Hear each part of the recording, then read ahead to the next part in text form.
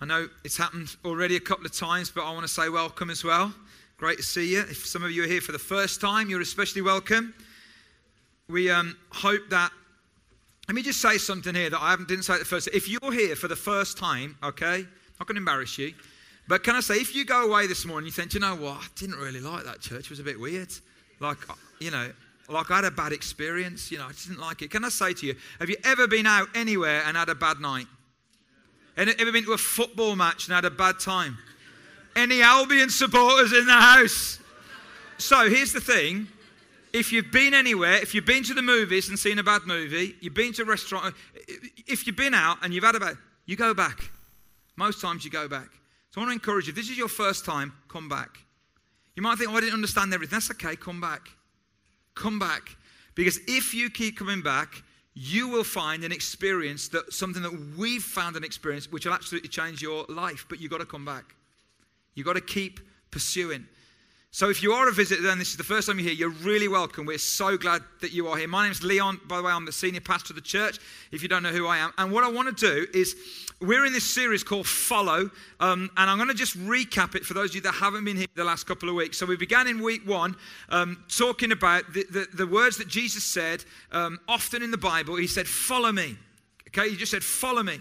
So many times he just says, follow me, follow me. And that word follow keeps coming back time and time again in the Bible. Jesus says, follow me. And we looked at the invitation the first week. And basically Jesus invites us into that process of following him. Now here's the thing. Religion says change and then you can join. But Jesus says join and you will change. So many people have grown up in church or not in church, and they think that being a Christian is all about believing the right things and behaving the right way, and then you can join. But here's the amazing thing that we learned a couple of weeks ago. Jesus said to some of those early followers of him, come and follow me. They didn't necessarily believe in him, but they still followed him. Belief often came later, which is quite radical, I know. And then behavior came. And Jesus says, if you follow me and if you enter into a relationship with me, over time, you will come to believe some things and you will come to behave certain ways. But don't get confused. Belief and behavior are not prerequisites to following Jesus. You just got to start following him. And you might say this morning, well, I'm not a Christian. And you might say, well, I don't believe in. Yeah, but what about Adam and Eve? And what about this? And what about dinosaurs and all that? Great, loads of great, really important questions. You don't have to believe everything we believe in order to follow Jesus. You just have to follow him. And as you follow in him, he's going to work in your life and you will come to believe certain things and you will come to behave certain ways. But it won't be through religion, which is your effort. It'll be through relationship with him. And we said that what we're going to look at in this series is 2 big questions. And here's the questions. Are you a fan or are you a follower? There's a big difference between the two. And the second thing is, if you are a follower of Jesus, are you still following? So again, we're trying to make this accessible to those of you that perhaps aren't yet Christians, those of you that are new Christians, and some of you have been Christians for a long time. The challenge to you guys and me is, am I still following? Not have I followed, but am I following? It's a verb. It's an active thing. Am I still following? That's what we looked at in week 1. Then last week, we looked at the fact that the invitation to follow Jesus is an invitation to a relationship with him. And we looked at 3 pictures in the Bible, the sheep and the shepherds. And we said, in relationship with God, you can hear his voice. We explored that last week. The vine and the branches. When you're in relationship with Jesus, you can know his power at work in your life. Like a vine connected to a branch connected to a vine. Then the third one was the picture of the Father and the Son. You can know the embrace of God. You can know what it is to be loved by God. That's what we looked at last week. And what I want to do today is to ask ourselves a question. What's the evidence that someone is a follower? How do you know that someone's not just a fan, okay? In other words, they know all about the person and they've got the t-shirt and the scarf and all that. They're a fan, they're not a follower. Because a fan knows all about someone, but a follower really knows that someone. So what's the evidence that you are a follower of Jesus? And there are 2 things I want to talk to you about this morning. One's a little longer than the other, but hopefully neither of them will be too long for you. But the first thing is this. You will know someone's a follower of Jesus by the clothes that they wear. And we're going to have a little bit of fun with that this morning, okay? So I'm going to put some pictures up, and you tell me, who are these guys and girls following? Who do they follow? Speak up, interactive participation. Sikhism, they follow the religion of Sikhism, yeah? This is like a world religion exam for you this morning. Second one. Muslims. Yeah, all knew that. Haven't said anything. You haven't heard anything. Third one. Just can you wait till I say to the next one? Okay. The third one. No, all right. Third one. You're not following here, Merlin. You're not following. Do you know what I mean? You followed in the first service, but it's all about what's happening now, okay? Just joking. Who are these guys followers of? Buddhism. Okay, the next one. Judaism. And the fifth one. Hinduism, okay? Now, stop there, Merlin. Stop there. So, all those religions, you can see who they follow by the clothes that they wear. What do Christians wear? Some of us wear stuff like this. Some of us even wear stuff like this. Jesus is the original joy story. Now, some of you are thinking, I really like that. And we do have some people here this morning who actually have a business in designing stuff like this, so I don't want to be too offensive. And that's fine if you want to wear that. But what do some Christians wear? Some Christians even wear stuff like that. And can I tell you, it's totally subjective what you wear, but if you wear that, you're wrong. Okay? And not only are you wrong, you need help. And because we're such a compassionate church, we have a prayer ministry team who will help you to get rid of that issue in your life, okay? So what are some of the clothes we wear? What about the kind of Ned Flanders character from The Simpsons? That's kind of a caricature of what a Christian's like. And then you see his family in the next shot who are all there in their Sunday best. You know, and this whole kind of idea that there are clothes that Christians could wear that would show that they're followers of Jesus. Well, actually, there is a guy in the Bible who says to us that there are clothes that we could and should wear, which would be evidence that we're followers of Jesus. And I want to just tell you about this guy first before I show you what he wrote. You see, this guy was a really interesting character. He was in one of those pictures there, you'd see he fits into one of those categories. He was a fanatic in terms of the Jewish faith. He was a Jew. He was a Pharisee. He was a religious leader. He was a fanatic about Judaism. He was a fanatic about God. But when Jesus came and claimed to be the Messiah and the Son of God, and eventually he died, and then, his followers claimed he rose again, and then other people started saying, we're followers of Jesus now. And the early church began to grow.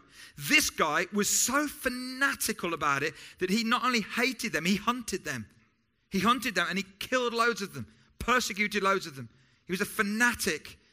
But then one day he had an experience on the road where he had this encounter, a supernatural encounter, and God spoke to him and he became a follower of Jesus. He went from a fanatic who hated Jesus followers to a follower of Jesus who then started churches all around the world at that time. And not only that, but he wrote letters that we've still got now that we call part of the New Testament. The guy's name was Paul, okay, if you don't know who that was. And when Paul went around that kind of part of the world and all these early churches, groups of followers began to appear, he realized that there's something like a gravitational pull inside every human being that pulls you towards religion. So even if you have a relationship with God, there's something that pulls you to keeping the rules and keeping the laws. And he wrote against that and said, you've got to watch that. You've got to watch that. And one of those groups of Christians were called the Colossians. And in the letter that's written to them called Colossians, which is in the New Testament, he writes these words. So it's Colossians chapter 3, verse 12 and 14. The words will come up here. If you don't have a Bible, you can follow with us. Paul says this, therefore, as God's chosen people, holy and dearly loved, here it is, clothe yourselves. So there are clothes that followers are going to wear. Clothe yourselves with, and here they are, not sandals and white socks, okay? Not that, but with compassion, kindness, humility, gentleness, and patience. Bear with each other and forgive one another. If any of you has a grievance against someone, forgive as the Lord forgave you. And over all these virtues, put on love, which binds them all together in perfect unity. Now, some of you who've been Christ followers for a long time, you know these words really well. You heard them in Sunday school. You've heard lots of talks about these words. But I want to show you in a slightly different way what these words really mean. And so I'm going backstage. Don't worry, I'm coming back. And we've got like a clothes horse stand. I don't know what you call that. There you go. And we've got some clothes here that Paul talks about. So Simon is going to help me. So a little round of applause for Simon. Thank you very much. So if you want to stand right there, Simon, and hopefully people can see it. So now I'm going to go through all of these clothes that Paul says we should put on. And the phrase that he uses in the original language, the original Greek language, is literally that. You clothe yourselves, you put them on. Now, there's some definitions I'm going to give you, and they're not original to me. They're from a guy called Andy Stanley, who's a pastor and leader and author in the States. But he says it so well, I really want to pass these definitions on. And the first one that Paul talks about is compassion. So he says that as followers of Jesus, we should clothe ourselves. Whoops. Sorry, I thought that was your ear. Was it your glasses? Okay. We should clothe ourselves with compassion. They're all still there, in case you can't see them there. Okay, just don't step too far forward. Now, there's a response in our culture which really worries me right now. I don't see a lot of compassion in our world. I don't see a lot of that in our society right now. Do you know what? I think we're in a real compassion fatigue era. And I know that when you see the reaction to programs like Benefit Street. And I don't want to get all political on you this morning, but have you anyone watched Benefit Street? Or are you the only people in the country that haven't watched it? No, a lot of you have. Now, I've watched some of that, and I watched the whole of the episode this week, and I've heard other people talk about it, and the vitriol and the thing about, and the disparagement about people that they say, I'm just like, there's no compassion. And you know, the other thing is I was listening on the radio this week to Radio WM, to our local radio station, if you're not from this area, and I love listening to that radio station. I love the accents. I love the banter and all of that. And there was a politician who was on there on a phone in. And I won't tell you who this ex-politician was, okay? But her surname rhymes with Murray and her first name's Edwina. But I'm not going to tell you who it is, all right?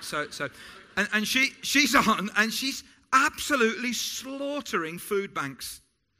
And the way she's talking about them on this, I'm so incensed because I'm like, oh my goodness. If I wasn't going somewhere, I'd have pulled over and I'd have phoned in. Because the lack of compassion to people was frightening. And I look at that, and you know, when I watched Benefit Street this week, here's the interesting thing. There was a focus on a lady who's a lone parent, bringing up a kid on her own, wants to be a model, used to be a model, can't get work, is on benefits, is desperate for a kid to be educated and to have some role models. And the church, the local church, this is in Winston Green in Birmingham, the local church sent people in to sit and to read with this lad because they said he needs a father figure in his life. That's the church. Then there was another family on Benefit Street and they didn't have any food and they went to the food bank, which was run by a church. And I looked at it and I thought, that's compassion. That's compassion. We've lost so much compassion in our culture and in our world. And Paul says you should clothe yourselves with compassion. And here's the definition of compassion, the best I've ever heard. Before I say it, you see, there's a famous verse when Jesus looked at a crowd of people. Do you remember that? And the Bible says, when he saw them, they looked like they were sheep without a shepherd. And his reaction was not when he saw the crowd, he said, get over yourself. When he saw the crowd, he didn't say, pull yourself together and work harder. When he saw the crowd, he had compassion. Now, there's a moment where you come and say, listen, you know, can we do anything different? Do you need to think differently? Is there anything you can do? There's a moment for all that. But his response was compassion. This is what compassion means. Compassion is when I feel others' pain or hurt, regardless of what they could have done differently. That's phenomenal to me. You talk about depth. Compassion is when I feel others' pain or hurt, regardless of what they could have done differently.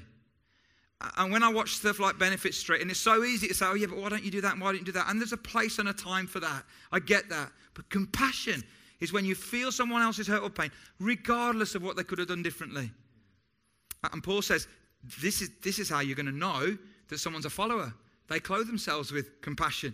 They also clothe themselves with kindness. And what does it mean to be kind? Watch your hair. I don't want to mess your hair up there. Kindness, here's a great definition. When I loan my strength to someone else. When I loan my strength to someone else. It's kindness. You know, it's God's kindness, the Bible says, that's drawn us to repentance. It's God's kindness. God's loaned his strength to us to draw us to himself. Kindness is when we loan our strength to someone else. There's another one which is a really interesting one. This is humility. Historians, not Bible teachers, but regular historians, believe that Christians, early followers of Jesus, literally invented humility. In other words, humility wasn't known as a virtue in the ancient world.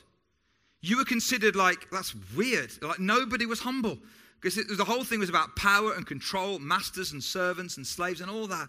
And these early followers of Jesus came along with humility and lived out their lives. And humility is not feeling all bad about yourself. Humility is literally, here's the definition, seeing yourself as you really are. Paul, in another part of the Bible, says, not too low and not too high, not greater than you are and not lower than you are. As you are, as God defines you. That's humility, living out of that. And then there's another one here. And again, this is such a stereotype word for Jesus followers. And if you're not a Jesus follower, you'll think about this. You think, oh yeah, Christians, they're supposed to be gentle and they're like soft and they're weak and they're pushovers. But interestingly, the original word for gentleness, the concept of a wild horse that is tamed and the power of that animal is not lost, but it's under control. So gentleness is about power that's come under control. And here's the definition. Gentleness is a decision to respond not out of my strength, but how the other person is. In other words, when I'm in a situation and there is strength and power there, I'm going to choose not to gear up, but to gear down.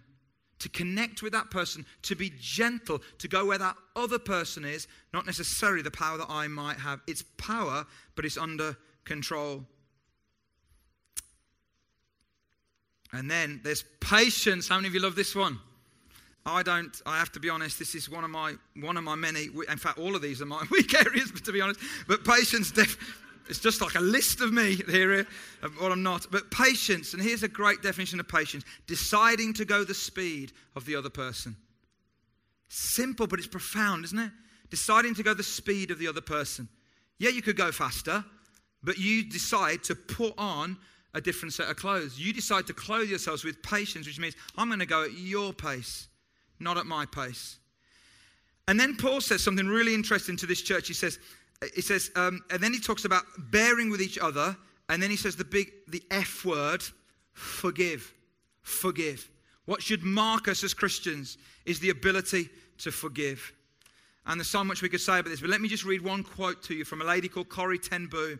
If you don't know who she was, The Hiding Place is her autobiography. You have to read it. It's just a great book. I read it again just a year or so ago. You have to read it. It's a brilliant book.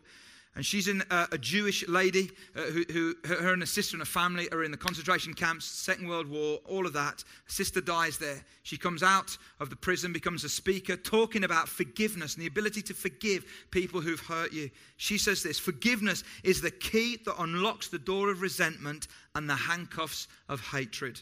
It is a power that breaks the chains of bitterness and the shackles of selfishness. Wow.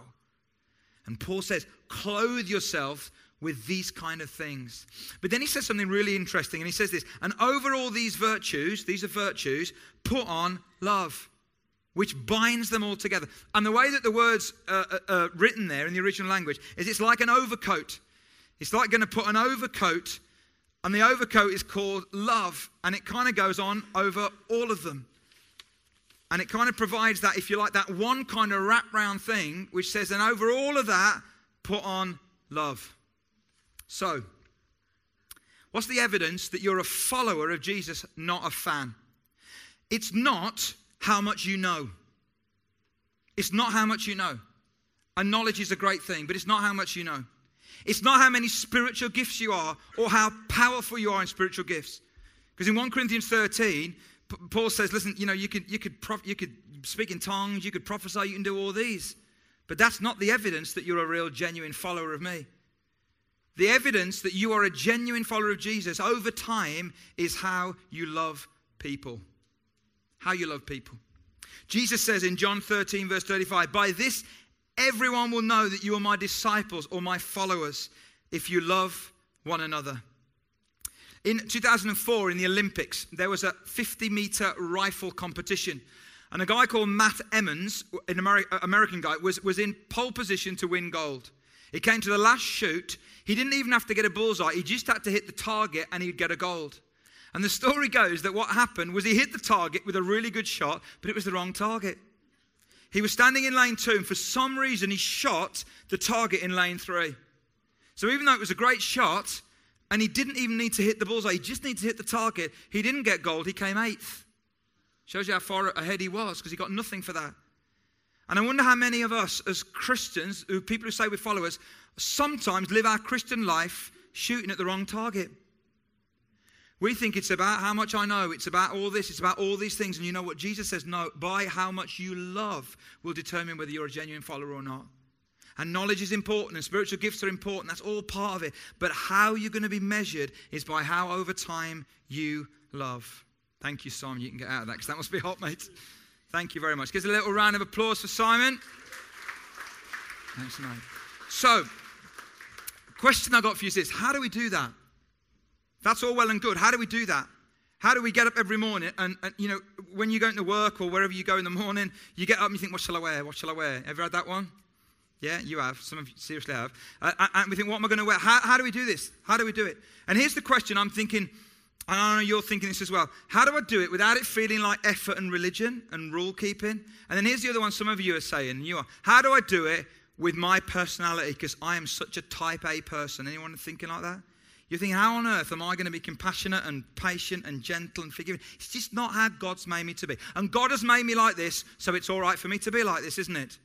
Because that's who I am. And God says, no, it's not okay for you to be like that.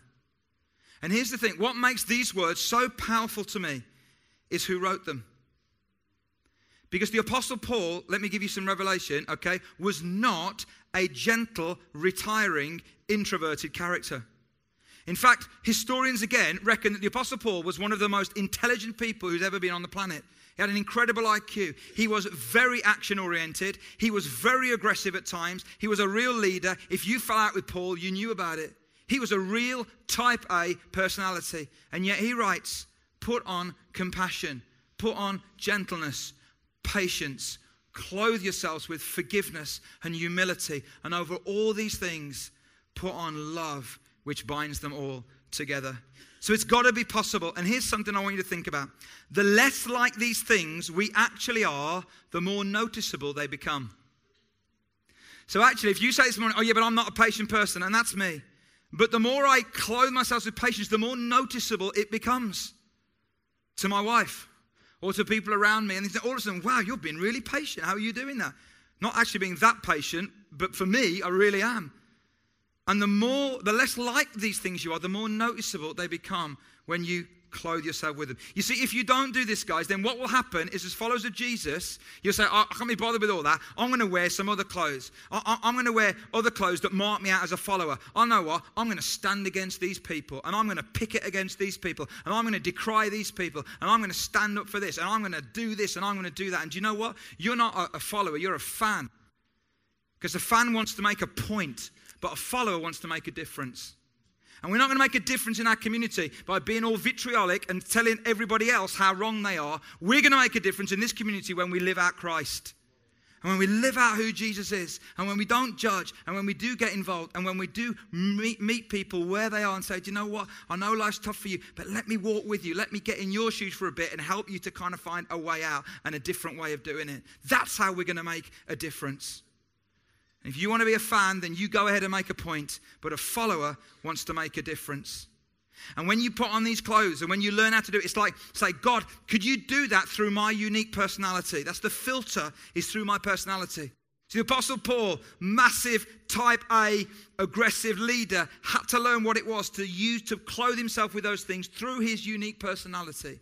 We have to do the same.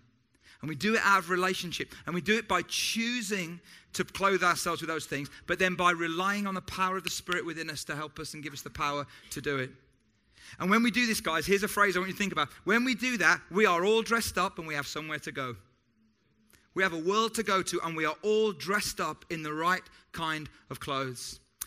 But there's a second thing that's connected to that, but slightly different as well. You know that someone's a follower of Jesus. And if you're not a follower this morning, this might help you to understand what a follower of Jesus should be like. Because sometimes we're not. And all we can do is apologize. You know, we're human. But this is what we should be like. This is what we're aiming at. By the clothes we wear. And secondly, by the choices that we make. You see, a follower over time evidences they are a follower by the choices they make. Now, you can't choose all the time what happens to you. But you can always choose your response. A fan, all right, to a fan, Jesus is just one of many voices and influences in their life. There's Jesus. What does Jesus think? Yeah, okay. What do my friends think? What does Facebook say? What does Twitter say? What does the media say? What does a pop star say? What does culture say? But to a follower, Jesus is not one of many. Jesus becomes...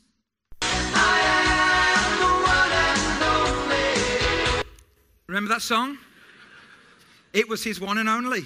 Chesney Hawkes, I am the one and only. Anyone remember that? Takes you back a little bit to the mid-80s, doesn't it? And you see, this is the amazing thing. It's like genuine followers come to a place where Jesus to them is there. He's not one of many. He's one and only. And you know, our young people, and some of you guys who are young adults, but actually it's beyond that now, we're growing up in a culture of pick and mix living. Which means that, you know, I'll take a little bit of Jesus, but I'll take a little bit of this, and I'll take a little bit of that, and I'll take a little bit of that, and I'll put it all together, and it will give me what I want. And I'll deal with that, because I don't like that bit about Jesus, but I really like that bit. I really like that bit. As long as it's not the sandals, all right? But I really like that, and I really like that, but I don't like that, so I'll leave that, and I'll take that. That's how we're growing. That's how we're living. Where Jesus is one of many. But that's fan. Follower gets to a point where over time, Jesus becomes their one and only. And that's reflected in the choices that that person makes. Now, that can be around three areas. It can be around decisions. So it's like, when I'm going to make a decision, any decision, is it going to be because of what Jesus would want me to do? Or is it how I feel? Or is it what my friends say? Or is it what culture says? So my sexuality, is that defined by what the soaps say? Or is it defined by what Jesus would say? You know, what are my decisions going to be? What choices am I going to make? What about my priorities? See, a priority is when you made a decision and you've made it into a foundation in your life. You've made it into a pattern. You've set it as a pattern. They become things you build on. I want to give you a few. I think these are really important, guys. Foundations for you. If you say you're a follower of Jesus. See, I've been thinking about this. What are my foundations as a follower of Jesus? Let me give you a few. Firstly, giving. See, that's where you make a choice to say, do you know what? All of the finance that I have in my life, which isn't loads, is a gift from God. It all belongs to Him, and I want to make sure that that isn't what governs my life, but that He is the one and only. How am I going to do that? Well, I'm going to commit to give to God through the local church, percentage of my income every month, regardless of what. The rest of the money I have is still open to God to direct me. It's not mine. Because the Bible says, Jesus says, where your treasure is, that's connected to where your heart is. And for me, my heart wants to be connected to Jesus, who is my one and only, not to money. So giving becomes a foundation. It becomes a priority. Gathering together becomes a priority. Gathering together with believers, often on a Sunday, but not only on a Sunday, kind of at least once a week, is a great foundational priority decision to make. I want to speak into this for a little bit. We're growing up now, many of us are fully grown up. We're living in a community and in a world where there's so much choice, isn't there? There's so many options that you can do on a weekend. So yeah, you go to church, but you know what? There's this film you could watch, or you could go to this outdoor activity, or you could go and do that, or you could go and do the other, and you could do the other. Loads of choices. If Jesus is your one and only, you're going to make a decision to say, do you know what? I'm going to prioritize gathering together. Still going to do all that other stuff, but I'm going to make that a priority in my life. And can I speak to you, those of you with parents who've got small kids? I've heard this a few times recently where people said, you know what? I'm not going to go to church this week because actually we need family time. When you make that statement, you make a massive value statement that you may not be aware of. You say that church isn't family time, but it is.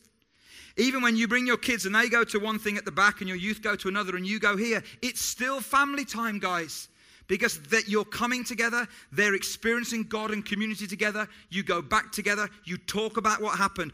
If you make that statement to say, do you know what, we're going to do family time, which often for families these days can mean you sit in the same room but you're on different screens, okay? So let's get it clear in our heads. If you say that as a statement, you are making a statement and you are sowing into your kids and family a value. And you're saying, do you know what, church is okay, but it isn't really that important. We haven't seen, let's go out to the park for the day. Go to church as family time, then go to the park. It's really quite simple. And by doing that, what we do is we set a priority in the lives of our kids. And we say, because Jesus is not one of many, Jesus is our one and only. Serving, very similar. Lifestyle, the way that I live my life.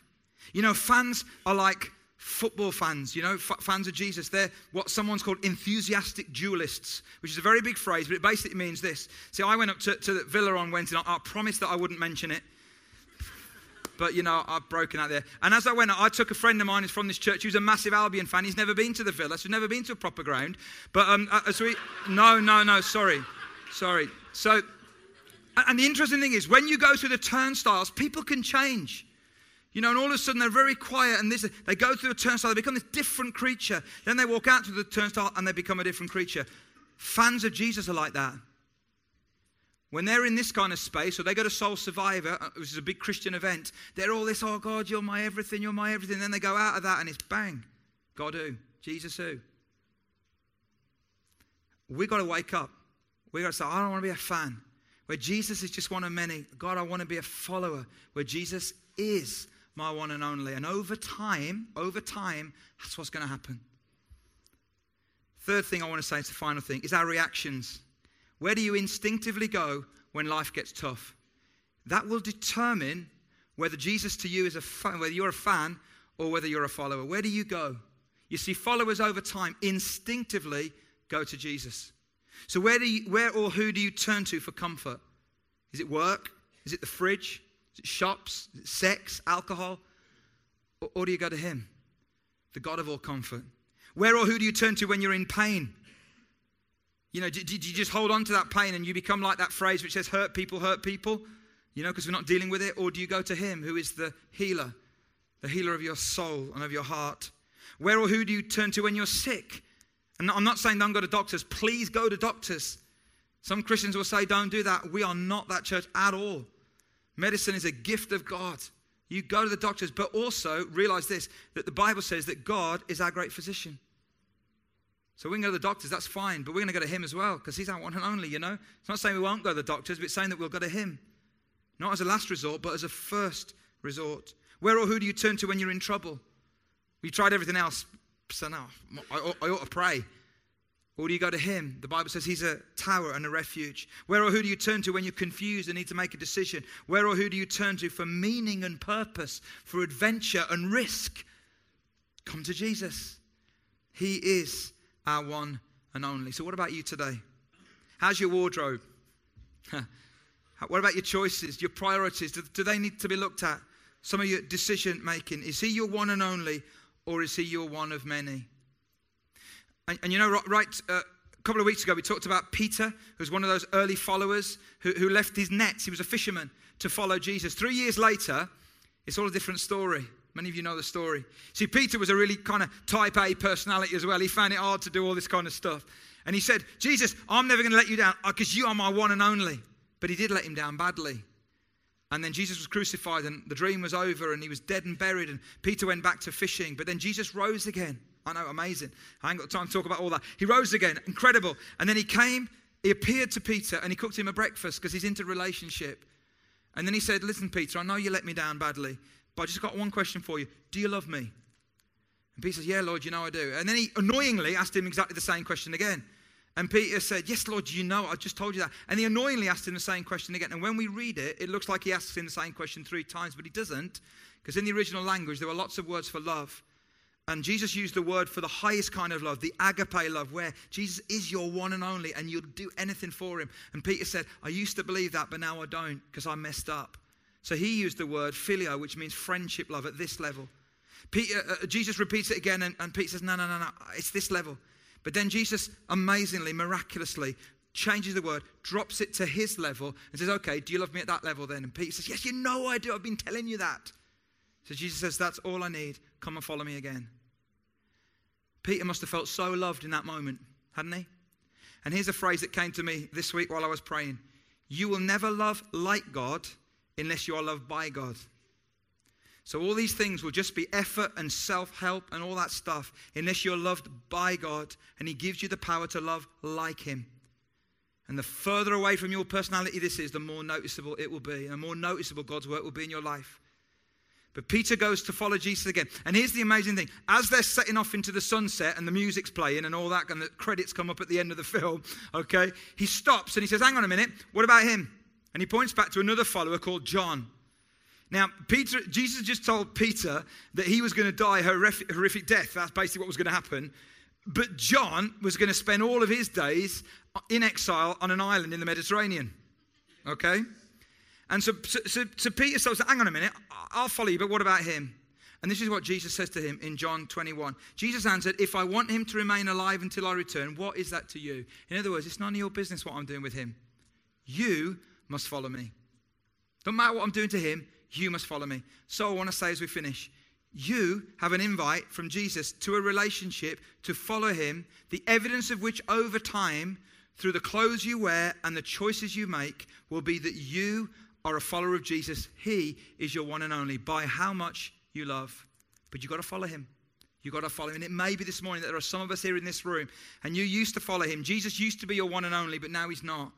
And you've stopped following. I'm not saying you don't believe, but you've stopped really passionately following him. Jesus says, listen, if you let me love you and respond and follow me, regardless of all those other people you're pointing your finger at, what about him, what about him, what about her? You must follow me into an incredible adventure of relationship.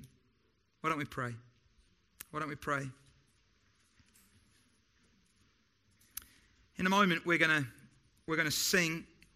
And we're going to take communion together, and I'll explain that in a moment. But before we do that, I want to just give you a moment to respond, because I just really sense that there are some of us here, and when I went through that list of where do you turn to when, I believe some of you are in those spaces right now.